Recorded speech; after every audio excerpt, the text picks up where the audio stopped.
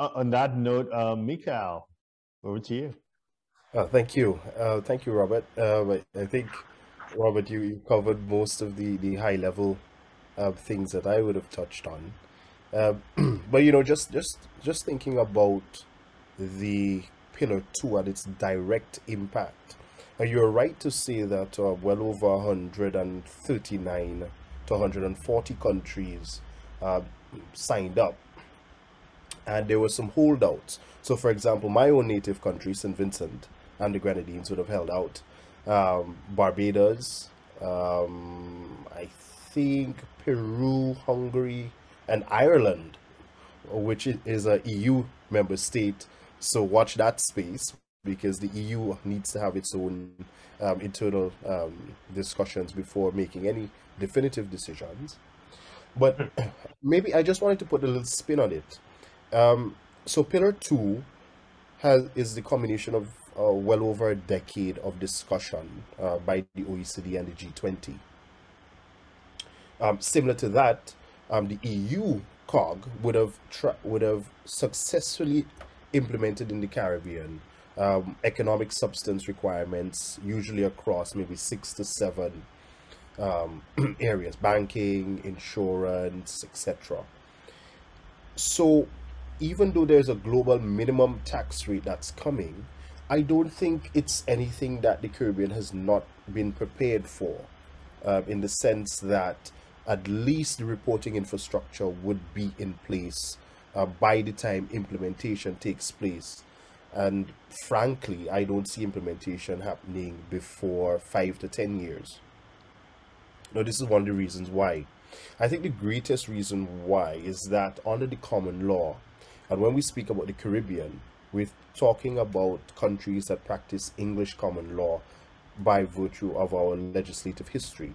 Now, one of the rules within English common law, and it just came to me, is that of the revenue rule, whereby the courts would not enforce a foreign tax, a foreign tax penalty within its domestic space, because that would be an affront to national sovereignty.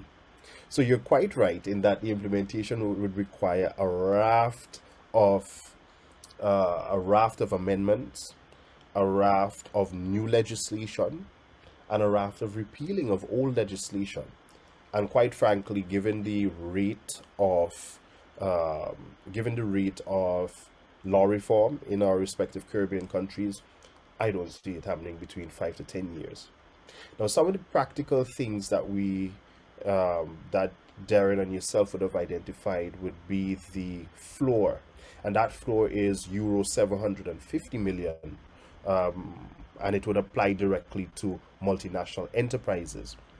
So immediately my defense attorney brain starts ticking.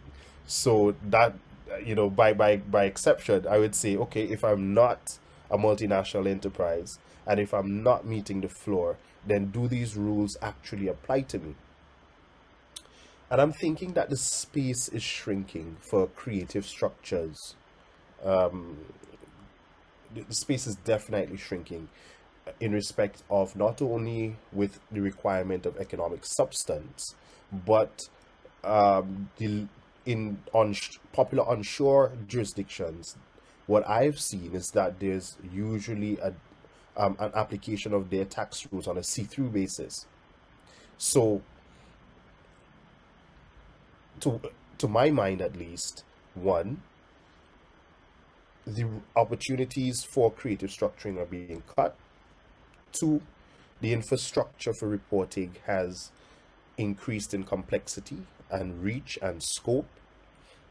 And three, the global minimum was introduced to combat very specific, very specific, um, politically, I don't want to get overly political, but some would say some politically jaundiced view promulgated by very popular non-governmental organizations, that there seems to be some sort of tax evasion.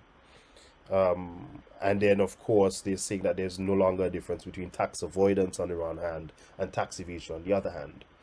And of course, again, the Caribbean gets slated, even though our pace of law reform in respect of reporting is usually much better than those onshore countries. But that's a topic for another time.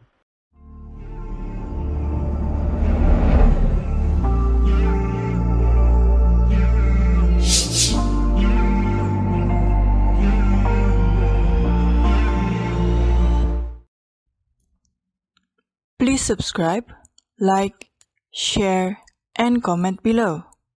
Our books and upcoming event are available at htj.tax. Email us at help@htj.tax to engage us, to advise on international tax or business matters.